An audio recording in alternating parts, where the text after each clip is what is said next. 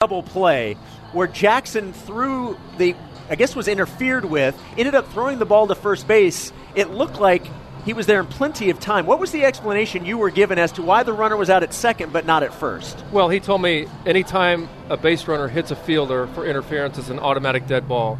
And to be honest with you, I don't know the rule that well, but I know one thing in baseball is you can't assume a double play. And so just talking to Tuckett, if they didn't assume that if Jack could get the guy at second and then in turn get the guy at first, then they call the runner out and give the guy first base. My argument is, so if they're getting the advantage by running into our player and preventing him from making a play, and I was trying to get him to think about maybe a delayed dead ball where you stick your hand out and say that's interference and let the play finish.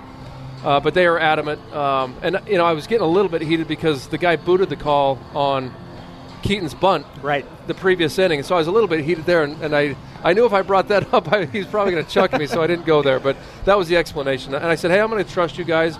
I don't know the rule inside and out, but it sure seems like we're in the disadvantage here because they ran into our runner or our fielder. But it turned out okay in the end. The good news is you guys won. You improved to 3-2. Just your overall thoughts on a really good performance from the entire team tonight. Well, I loved it. All aspects. We got key hits. Brock came in and got a key. He didn't swing the bat well all night except for that one swing, which was huge. That was kind of the momentum changer. And then Jack gets a double after that. We pitched it well. I was really, really impressed with Reed and Blake in a way coming out. Blake had a rough start against Cal, gave up 3 runs, and to see that mentality come back and just shove tonight was great. Really looked firm. But Jared Lesser in his first D1 start was tremendous. Their coach really complimented him that they couldn't get comfortable on the plate. Everything looked the same coming out. Slider, curveball, changeup, and fastball all looked the same. But the play that I loved the most in that entire game was when Mitch, and it was really kind of a game saver. Mitch in left hits the cutoff Carson, throws it to Jack, throws it to Brian. Brian's heady enough to throw it to Noah at the plate.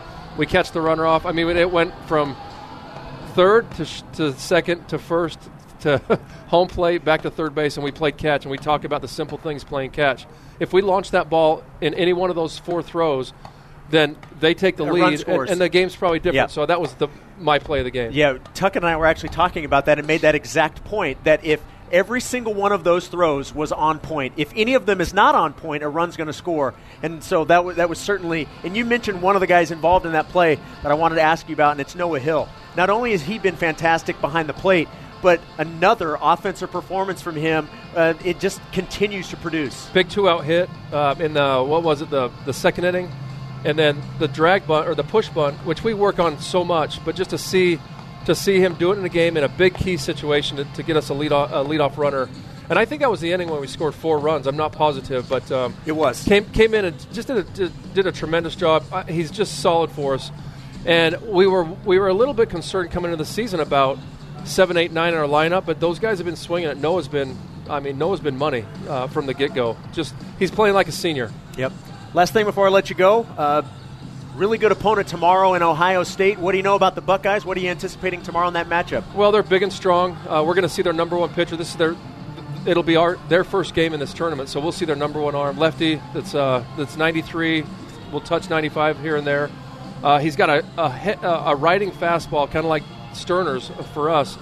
The key for us tomorrow is we have to see that ball down in the zone. If we swing the ball around our letters, it's going to be a quick night at the plate for us. We have to work the ball down, and we have to make pitches. But I love the matchup with Jordan Wood going. I mean, He's our experienced guy, and we talk about their 93. Jordan touched 93, 94 a little bit last week too, and so I'm excited about the matchup. It's going to be a good challenge for us for sure. Coach, congratulations on the win. We'll let you get back down to the clubhouse, and we'll see you on the bus, and we'll be right back here in just a couple hours tomorrow.